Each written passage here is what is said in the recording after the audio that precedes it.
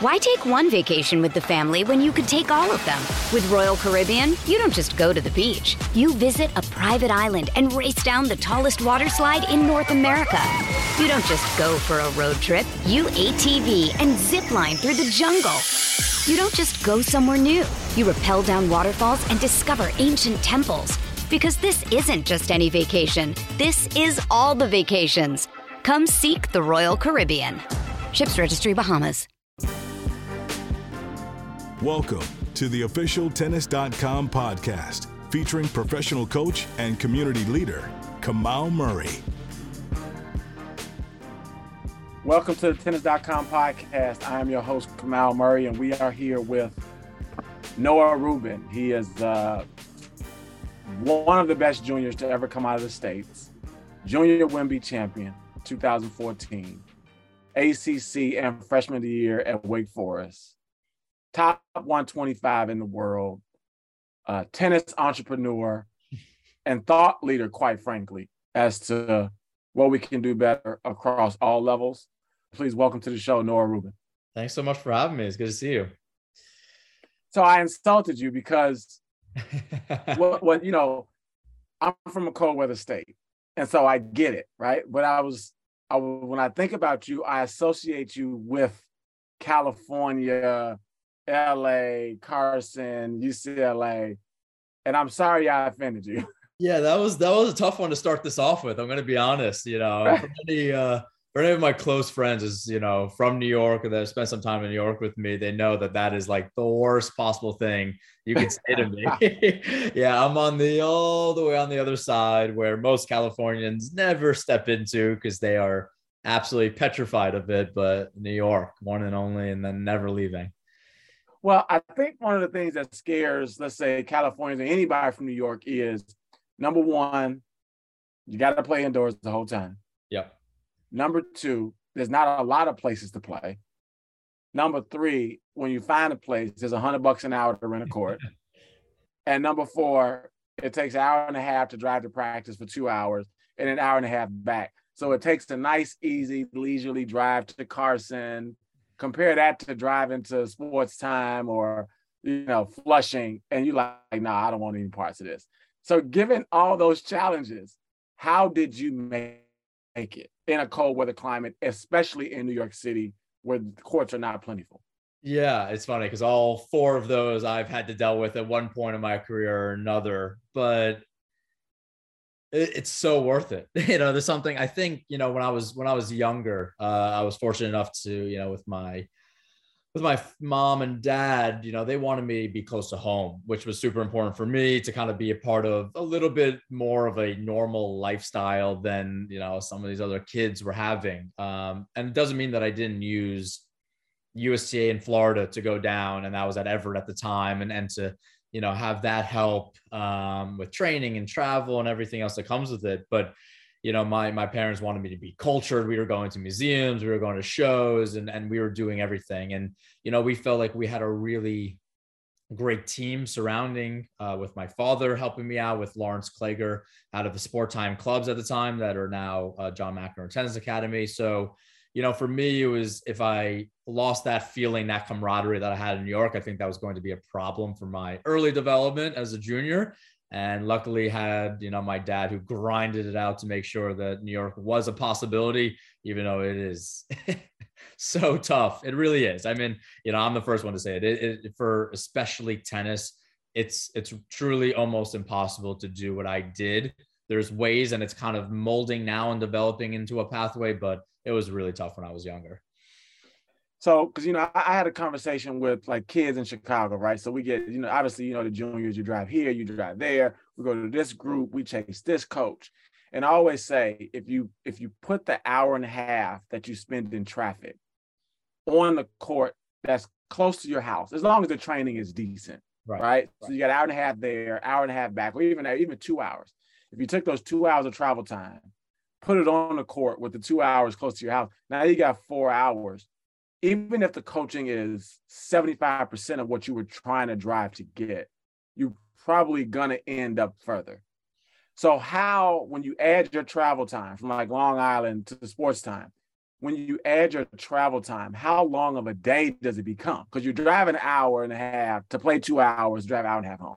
Yeah, no, those longer drives really started taking place a little bit later in my junior career. When I was younger, we were super fortunate with the group of players that I grew up with. On Long Island, there was actually a couple sport time clubs on Long Island that had incredible talent. Some of the best kids in the country, 5 to 6, 7 years older than me. So I was very fortunate that it was maybe at the worst a half hour, 35-minute drive there.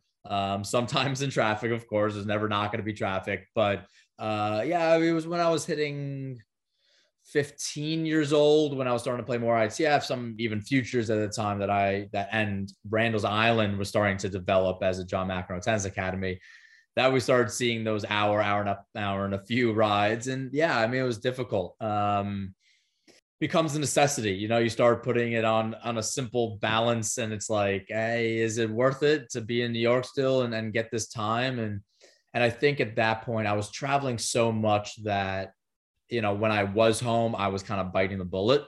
It was exhausting. When I was done with the day, I was like, it's been a long day. I was at that point, I was online school, but I knew for the most part that I wanted to go to college. So I knew I had to finish. This wasn't going to be something that I just put to the side. So I'm doing hours of school, training, but, hopefully making it a little bit earlier in the day. So when I got home, it wasn't, 9, 10 o'clock at night. I had some time to relax. So it's all about managing time. And I got very good at that. But New York is, it's definitely tricky.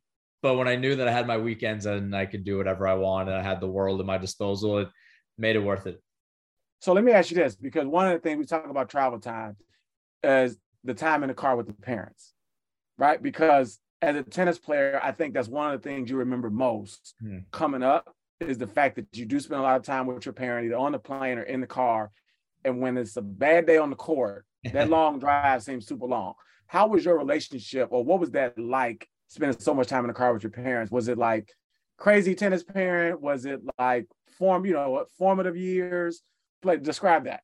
Yeah, no, I had a few different ones. I had a few times where I had even taxis that were taking me, which were interesting. And I got to know kind of this driver that I, had that we were, putting every last dollar into and had some help. I had my mom who, did a lot of driving, and, she was, as much as she knew about tennis, because, my sister and I played and she was a part of it, she wasn't the tennis parent in the relationship, so that was my father who coached me. And then, I had my dad who, as much as he was a tennis parent, and we did hours and hours together, and, and was strict at times, believe me, but he was strict in the right way, looking back, maybe when I was 10 years old and I got those, the finger to come over here, and, got a little bit of that. It was attitude. It was effort. It was never, you lost 2-2 today. We have to talk about that. Or you were on the bottom court and up and down king of the court games. It was, no, you look like an idiot out there. Your head's down and you're not trying. Like, well, what are we doing out here? So as much as that was a part of it, he still worked extremely hard to make sure that I knew, if I'm not enjoying it, let's stop and, tell me what's actually going on here.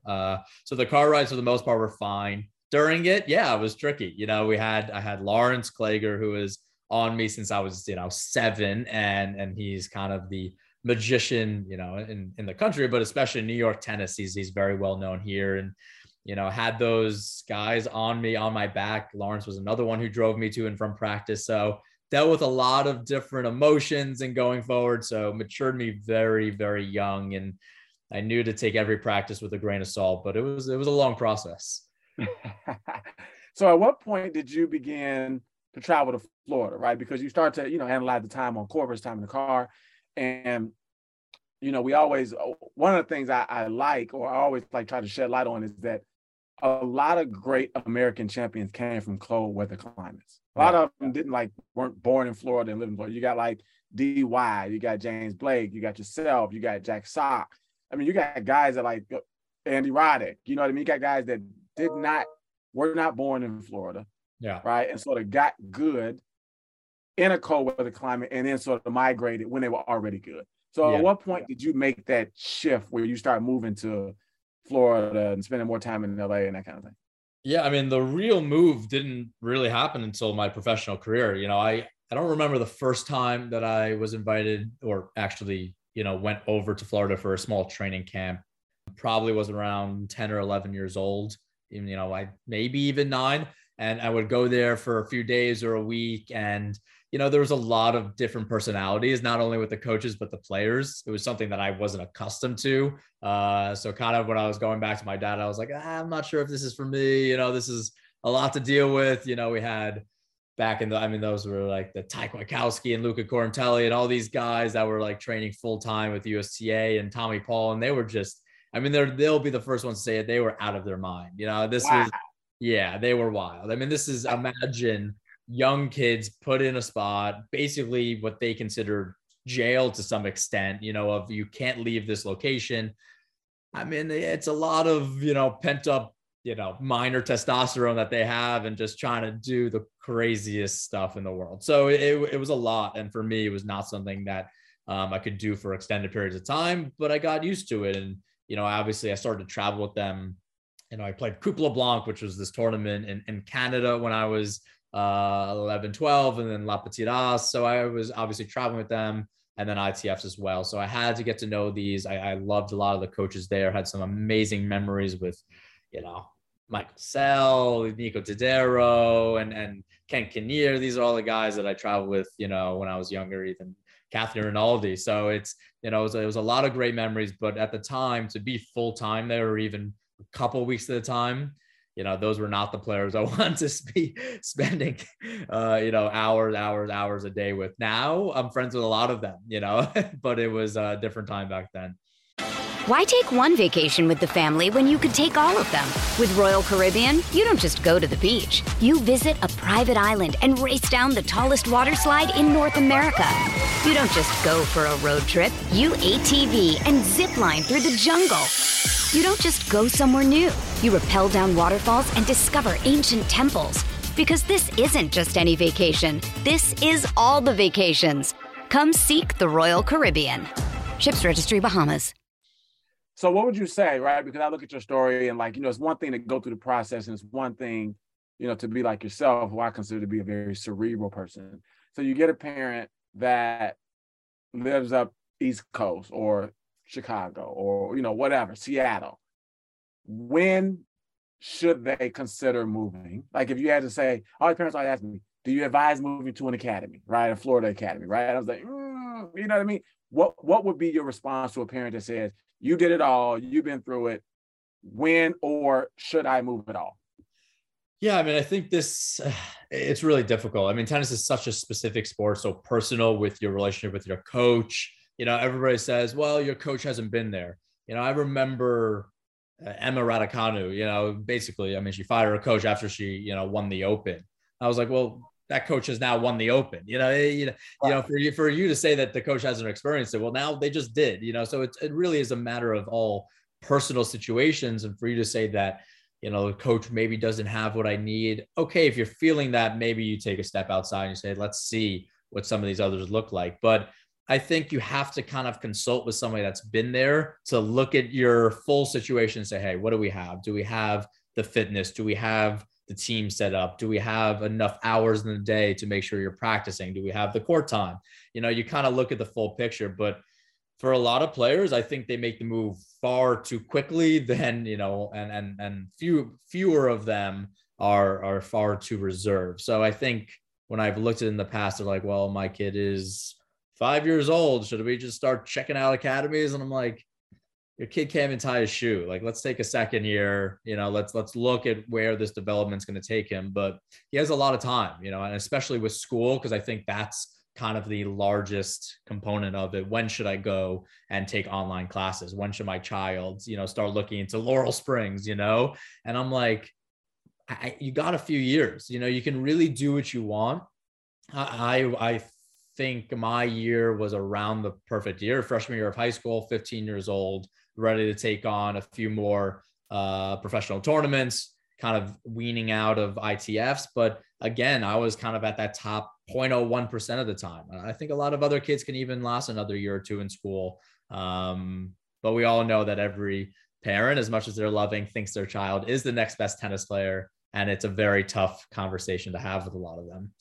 So would you say don't consider moving until you are top 50 USTA, top 150 ITF, right? Or I think it's lower than that.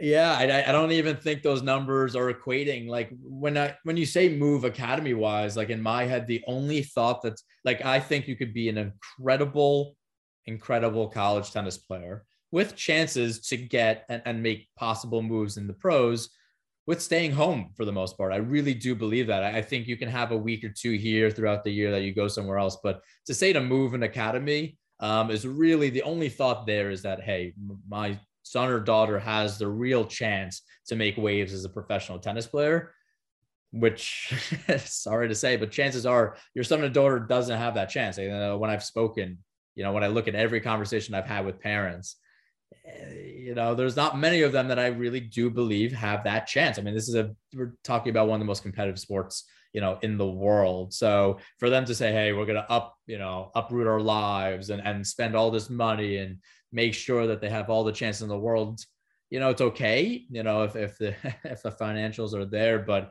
if they're really trying to sacrifice for it, I'd rather be in the conservative side. I really would.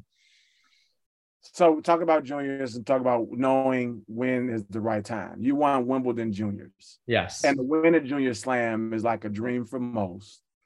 And the win, to me, the holy grail of tennis is Wimbledon. Right? That is just like our sort of most prestigious title, even though it's probably not it's not New York, it's not US Open. It doesn't mean the same thing, ironically, to Madison Avenue, right? You win the US Open, that's like the Super Bowl, and that means more for endorsement dollars in the States than Wimbledon does, even though Wimbledon is the most prestigious. So tell me how your life changed once you won Junior Wimby. Yeah, I mean, again, I don't think a lot of people understood how my junior and professional career ebbed and flowed like through my last 2 or 3 years. I actually reached my career high ITF ranking, which is, for anybody that doesn't know, is 18 and under in the world. I reached that career high ranking when I was 15 years old. So I was 6 in the world a month before my 16th birthday. And at that point, I said, I'm done with juniors. I kind of got out what I thought I could. Could I have fought for the number one spot? Sure. It wasn't really, something on my list at that time.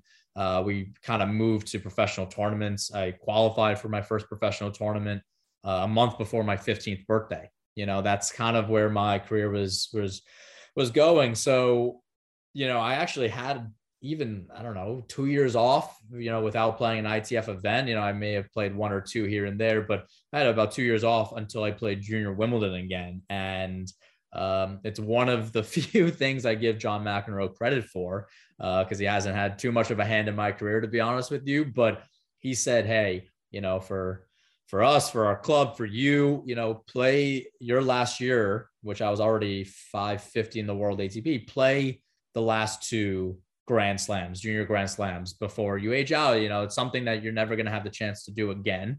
Hopefully you'll play professional ones, but you won't have junior Grand Slams. And it's something very unique and different. I said, okay, there was this rule that was started, it's called a professional exempt that allowed your professional ranking to get you in.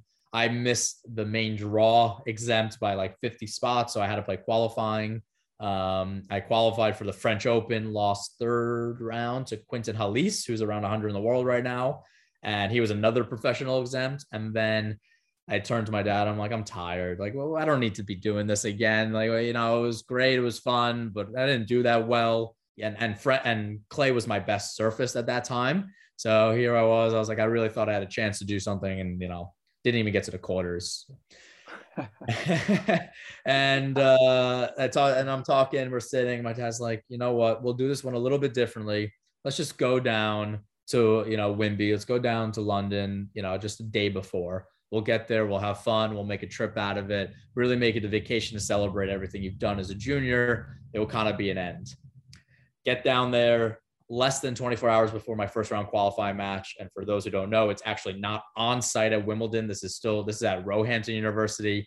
So you feel like you're playing, even though it's on grass, you feel like you're playing some random club tournament, which is, again, the same for qualifying of men's as well. Was down a set point in final round qualifying. I'm turning over. I'm like, what are we doing here? Why did we come so far?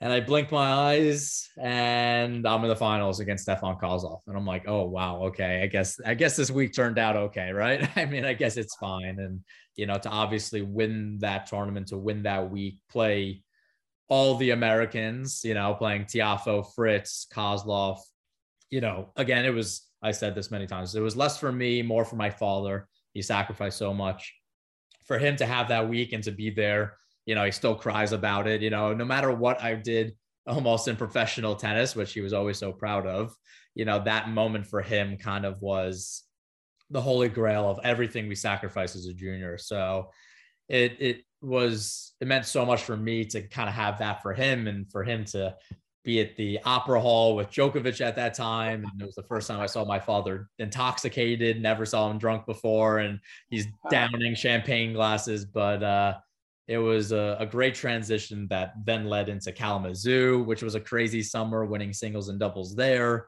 And I know so much. It was a crazy 2 months. And in between those 2 months, deciding to take my talents to Wake Forest University, as the basketball players say. But yeah, what a whirlwind. So let me ask you this. I feel like junior slam champions, girls champions, right, are a better indicator for professional women's careers, right? They're sort of aligned, right? You look at Ons Jabeur, won Junior Wemby, top 10 in the world. You look at Iga, right? You can look at the women who are the girls who won junior slams. Yeah. And they have top 40 careers. Yeah. Right? On the men's side, doesn't necessarily translate. No. Right? And why do you think that is?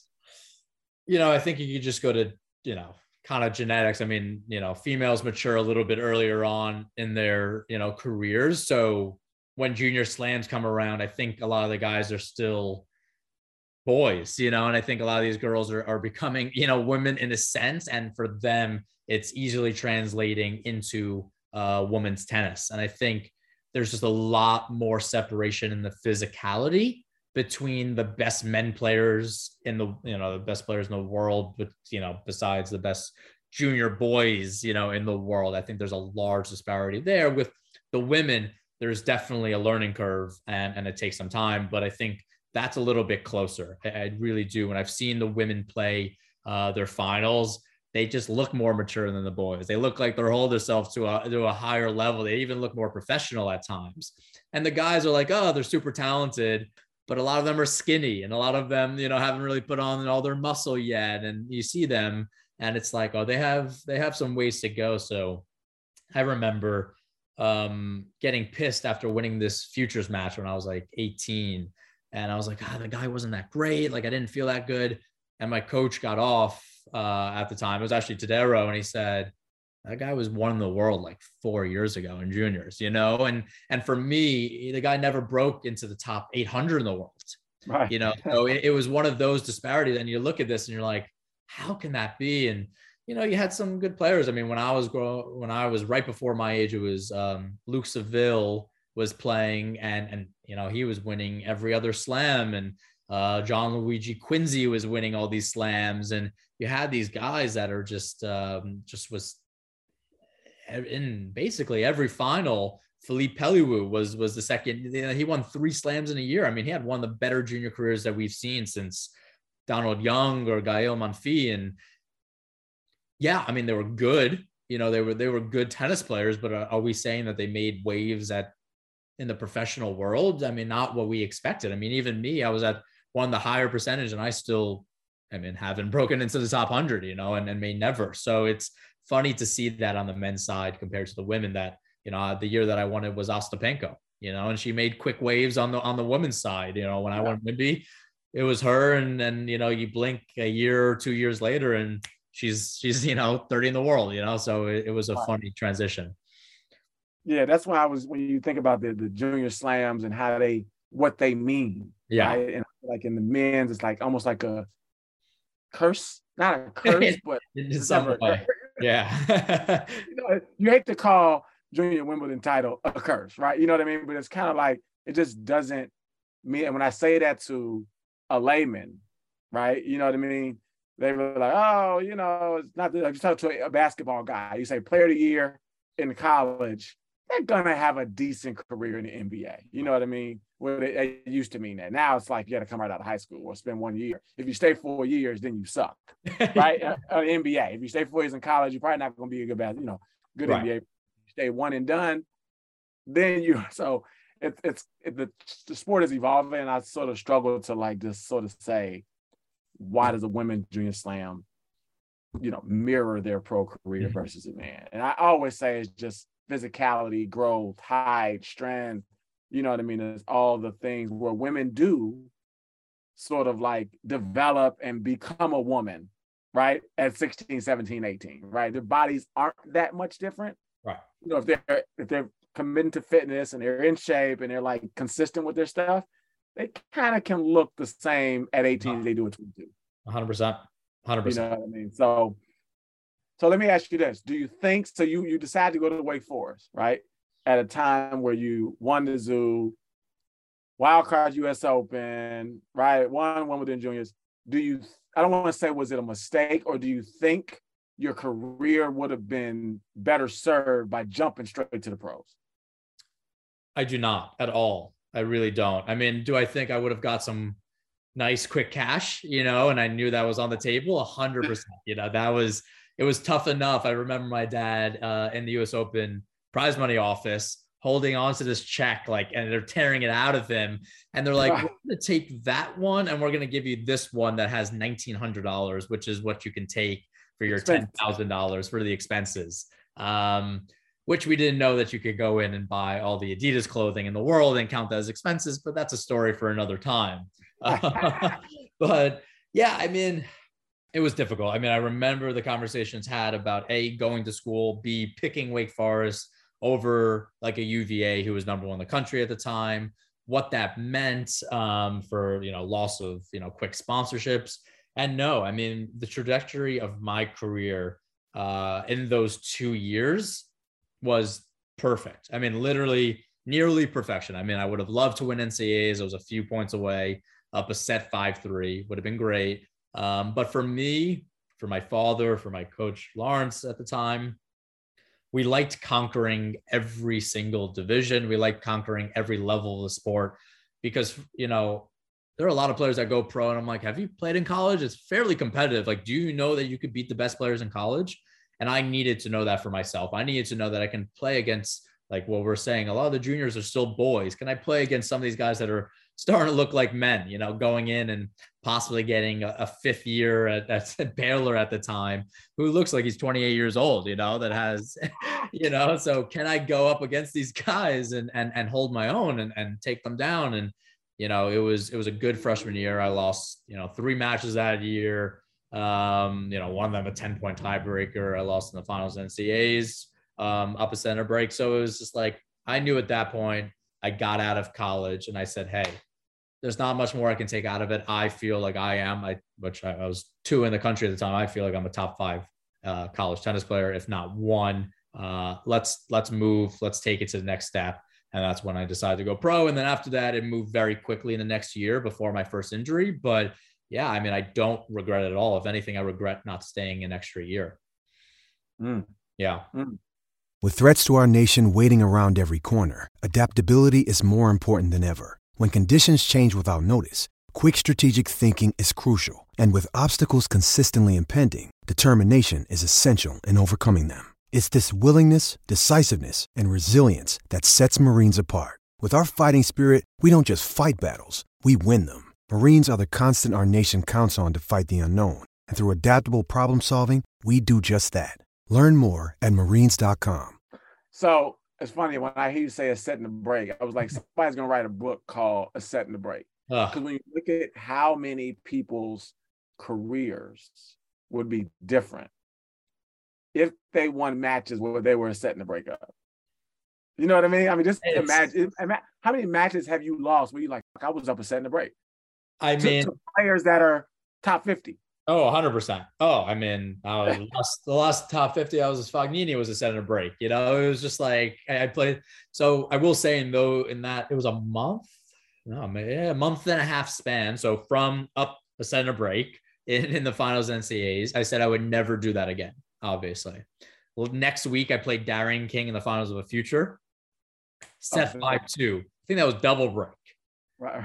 So that we're going to have to change the title there. Set and a few breaks up. Right. And then, but I will say, qualified for my first challenger, was down 6-3, 5-1 match point against Tommy Paul and won that match. So, you know, we look at it as a whole, and that match got me into the Australian Open, which got me my first Grand Slam win. So you look at the trajectory of everything, and it's tough to say if I came out on top because the NCAAs is a wild card to the main draw.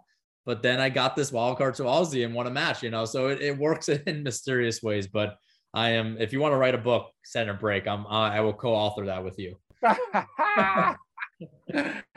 So we talked about the Challenger Tour, right? And we look at somebody like yourself who has played every slam, been top 125, probably an advocate. You consider yourself an advocate for the 107, you know, everybody 106, top 106 gets you directly into a slam.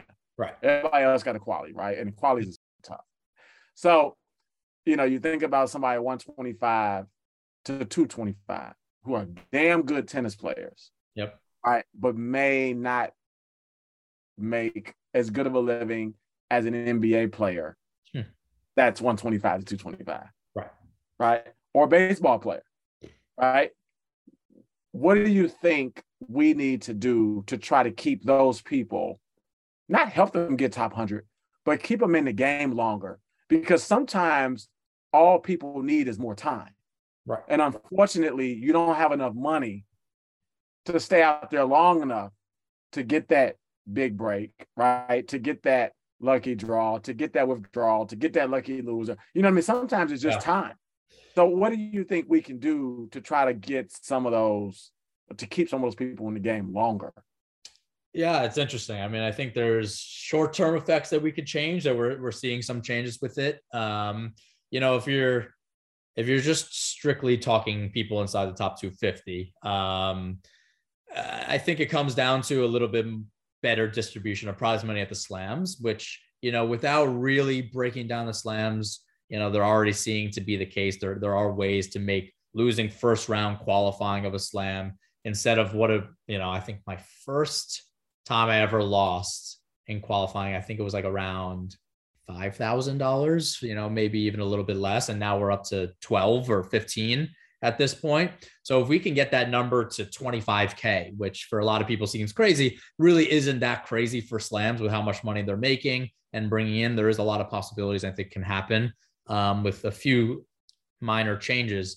Then you're looking at players right off the bat making 100K, losing first round qualies of slams. I think that's something that we can start with. And, you know, that's the only way without fundamental changes and foundation changes to tennis where people have a salary, you know, that you can consider that in a really bad sense, because there's injuries and I've missed slams and everything else in the poorest sense possible. That's your salary. Slams, get in there, get your cash and move on. You know, I was fortunate enough in my career to be at a weird Challenger Tour player where I did well at the slams. I did well at the higher levels. So, you know, I qualified for a slam. I played main draw of a slam almost every year that I was, you know, in it and playing full years, which was, you know, great. I mean, that was how I funded, you know, years of on tour. But, you know, at the same time, if you can make sure that they're having that base level, 100K, if they win a match or two at a slam, you know, you're looking at 150, maybe 175. And then that doesn't count every other tournament they're playing. And, you know, then we're seeing, you know,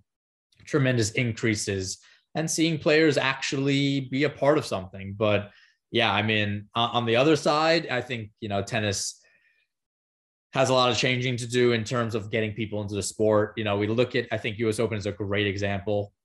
I would even go up to 75% of the people that attend the US Open are not tennis fans. They want to go to the festival. They want to drink. They want to have the great food, and they want to just be there. They want to take Instagram pictures. And if we could make tennis a little bit more like that, which, you know, I'm not a tremendous baseball fan. No offense to anybody is, you know, but I love going to a baseball game because I want to have a hot dog. I want to have a beer. I want to, you know, sit with my friends and relax and have an enjoyable day at the ballpark.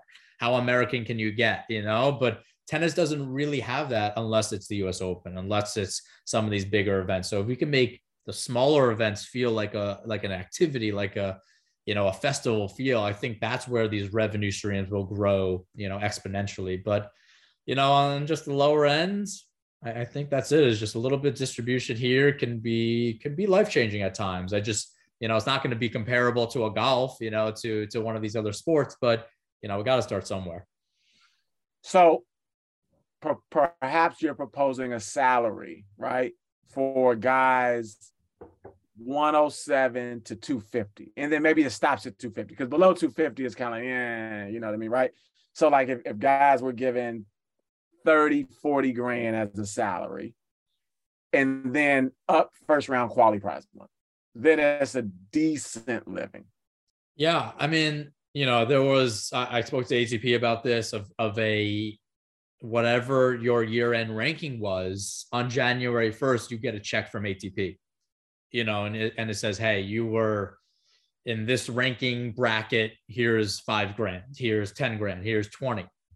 And this would be a little bit of an, you know, it could go 2 ways. It could be an inverted scale where the lower ranked players are getting more money for expenses, or it could be just, you know, how life works, that you hit one in the world, you know, we're giving you $100,000 check, you know, because that's what you deserve.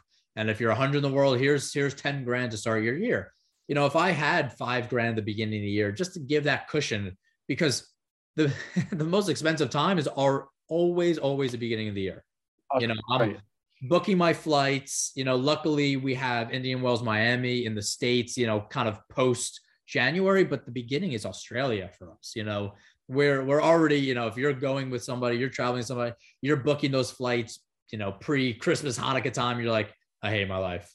You know, I just put down 25 grand. You know, I literally just spent 25 grand on hotels, flights for the next 3 months or whatever. That was always brutal. That will always hurt. So if I knew I had 5 grand just to kind of alleviate, you know, half of that pressure or whatever it might be, that would be a game changer. And I think there's definitely ways to do that.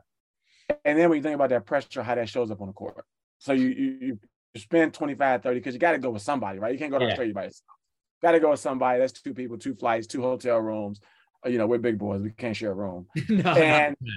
Right. And then you think about how you're on the court, up a set in the break, right? Or even down a set in the break, right? Thinking about the pressure that the financial, it really does sort of spiral and impact the on court. So let me ask you this, since we're talking about money. This can be like hard, right? And every now and again, you have to give yourself a reminder of why you are grinding, right? Because going to Rome, Georgia, Champaign, you know, some of these places, they're not sexy. Right. You're like, damn, it's worth it, right? So when you got your first big check, where you felt like you had your breathing room, tell me about a purchase that you made that you like, damn, I shouldn't have done that, but I was just feeling like I needed a little carrot.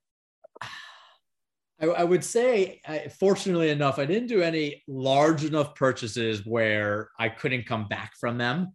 Do I regret some of my purchases? 100%, without a doubt.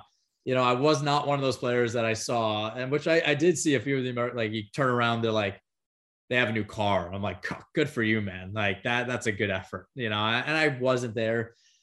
Did I buy a few too many pairs of Ferragamo shoes? Maybe at that point. Yeah, I mean, that definitely happened. I remember a little bit later, not earlier, but a little bit later, like French Open, I got a Rolex, you know, like, did I need to be spending that much on a watch at that point?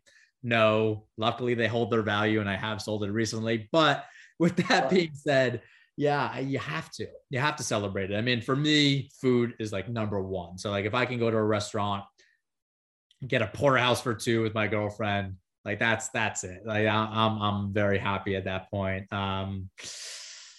good vacation. But yeah, I definitely, I looked at my closet after I moved recently. I was like, gosh, I didn't wear, I've actually never put that pair of shoes on before. Right. They look nice in my closet, but I actually have not touched them. And yeah, slightly embarrassing. But my now fiance is like, yeah, we're going to work on that one. I was like, yeah. And speaking of, you got to buy a bag every now and then. You spend so much time on the road. You go to Paris, you can't come back empty-handed. Like Louis Vuitton store right there on the shops, and you came back empty-handed. You can't do that. No, you can't. Luckily, like the French Open, I was fortunate enough, they're sponsored by Louis Vuitton. So like we got a wallet that year. So like it did cure a little bit of that, but yeah, that was a tough one. Yeah, luckily now fiance, but at the time girlfriend, she got a few presents that probably realistically were not in my price range, but hey, we were main draw French at that. What are we gonna do, you know? Yeah, you gotta live a little bit. Getting engaged is a moment worth cherishing. A one-of-a-kind ring that you design at Blue Nile can help your love sparkle. Just choose your diamond and setting. When you've found the one, you'll get it delivered right to your door. Finding the right engagement ring can be nerve-wracking. At Blue Nile, you'll have the expert guidance needed and a diamond guarantee that ensures you're getting the highest quality at the best price. Cherish all of life's moments and save up to 30% at BlueNile.com. That's BlueNile.com. So you started this platform, like Behind the Racket. Yes. Right? And I think it is, I always talk about it with my family. Like, man, you think I'm over in Paris kicking it, right? You know what I mean? You think I'm just in Miami kicking it, and it's like work from the time you get up, going to breakfast, practice, massage, come back, scout, watch the opponent practice. You know what I mean? Fight for a practice court. Then go to dinner, right? Where you're talking about tennis and trying to do some coaching over dinner. It's like 24 hours, right? And it's not the life most people think it is. So tell me about the thought behind creating it and what impact you think it's had. Yeah, it was actually ironically when I hit my career high ranking of about 125. That's when I dealt with that was almost the worst time of my career. I thought at that point, you look at the ranking spots, you're like, I did a lot this year and I still need 200 ATP points, or whatever. And I'm like, that's to make it 99 in the world. And that was just a lot on me weighing. And I was like, I did so much. How much more do I have? And, as many people know, I'm not, acing anybody off the court here. I'm a 5'9" Jew that's running around the court. I mean, now, it's a lot of effort every single match. That's just what I'm doing. So, yeah, I mean, I was dealing with anxiety and depression and how much more do I have? How do I, I was going on the road and, I was on an 8-match losing streak earlier that year in 2018. And just like, I can't do this, like literally crying myself to sleep, losing and qualifying of challengers after, winning main draw matches and slams, after winning challenger titles. And I was like, what? You can lose to anybody in the world at any given point, but it was just the fact that I felt my career was going like this and then taking a plummet. And there wasn't much I can do because there's no stability. There really is just no stability. You have to keep winning in tennis and make sure you're there. And I thought there's no way I'm the only one dealing with this. Let me just talk to a few friends, open up to them a little bit, see what they're going through. And I had this thought of like, why should I not just record kind of these conversations to see what they have dealt with, not only in their own anxieties in tennis, but in their life, and see how that has affected them, made them the person they are today. And, I started with some of my closer friends, with Ernesto Escobedo, Chris Eubanks, Bjorn Fertangelo, and talking to these guys, even, on the women's side, Jamie Lowe, Bally Kick, and seeing how all these experiences have molded them while also playing one of the most difficult sports in the world, and had absolutely no idea what it would become. I had 400 followers in the first month, and I'm like, okay, I don't know. What am I doing this for? But I just wanted to make sure that these stories were at least getting out there to a few people. And I turn around and I have 20,000 followers. I'm like, okay, wow. And I'm getting messages from people of these stories are life-changing. I had no idea these people are going through this, and I didn't even know. And it was therapeutic for myself as well. But yeah, I mean, I think there was definitely a few stories that hit home to me with people that I thought I was super close with, and I didn't really know what was going on in their own lives. And they, branched out, and then it was just a lot of conversations were flowing, and it was super meaningful. And it's a responsibility that I have today to push it forward, and we have a lot of cool projects coming up with it. But at the heart of it, it's just bringing the fan closer to the player and allowing the players to share their stories the way they wanted to. So always think about this, right? Who on tour, right? Do you look at him like, man, that dude's making a bunch of cash, top 100 in the world, and I used to tune him up every time I played him. You know, because you look at tennis, it's all about matchups. The draw, I mean, it's all about matchups, right? You know, you look at people who win slams and they, oh no, okay, they had 4 good matchups and then they just got hot, right? And that confidence just fueled them to maybe some potentially tougher matches. Who on tour do you look at like, oh man, I used to bust his ass? There's definitely a few that I would like, you know, that we were like neck and neck at like 120 in the world, and I was taking him out, like Corentin Moutet, who, you know, is 50 in the world, or Dominic Kopfer, and these guys, you know, I was taking them out like, you know, 3-3, 5-5, like consistently. I don't know if either of those have a win over me yet. I think I'm 3-0 with both of them. Or, you know, a Tiafoe, who, you know, kind of had his breakthrough with me. I gave 2 Americans their top 100 win, which absolutely kills me. Absolutely kills me. Tiafoe was Stockton. We played in the finals of a 100K Challenger, and that one got him to like 97 in the world or something like that. And yeah, that was absolutely brutal. But have a winning record against him, you know, beat Fritz in the finals of a Challenger before he had his real big break. So, you know, when I've done this before, when I'm really not in a good space, and I probably should never do this because it's only depressing. But it's, you know, you go through, you know, I went through the second round. I forgot what year it was, like Aussie Open last year or so. I went through the second round and I beat over half of the players that were in that second round. You know, that's just how it is. You know, that's what we're getting to. So, you know, I don't need any more confidence to say that I could be 50 in the world. I know I can be, you know, with the right team behind me and me feeling good and ready to play. It's just a matter of if I want to go through that or not. So yeah, it does sting a little bit for sure, but I do have some good wins over them. So I'll take it for now.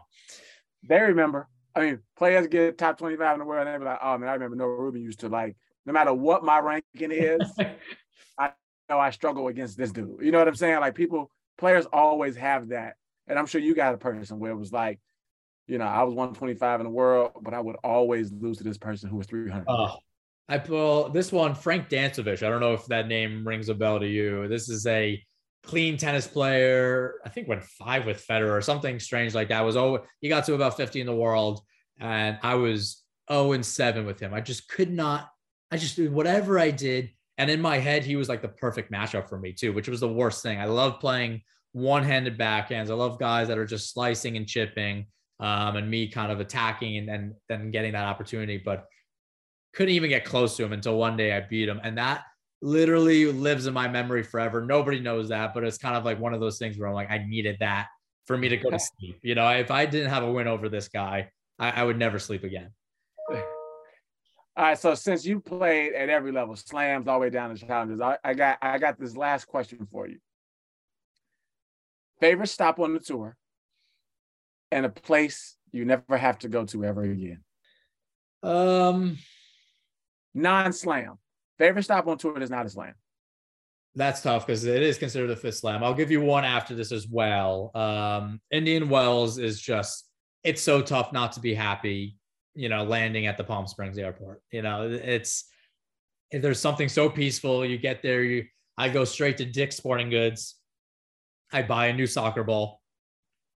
I play in the brand new grass they have there. There's something so special about being there. There really is. Taking Indian Wells out of that, that's tough. I absolutely loved being in Geneva. That was one of my favorite stops that I ever was. Switzerland was absolutely amazing. And even in the US, I think, you know, a couple of challengers that I had in Northern Cal, you know, we had a Tiburon Challenger. That was just like, had incredible housing that I was staying with.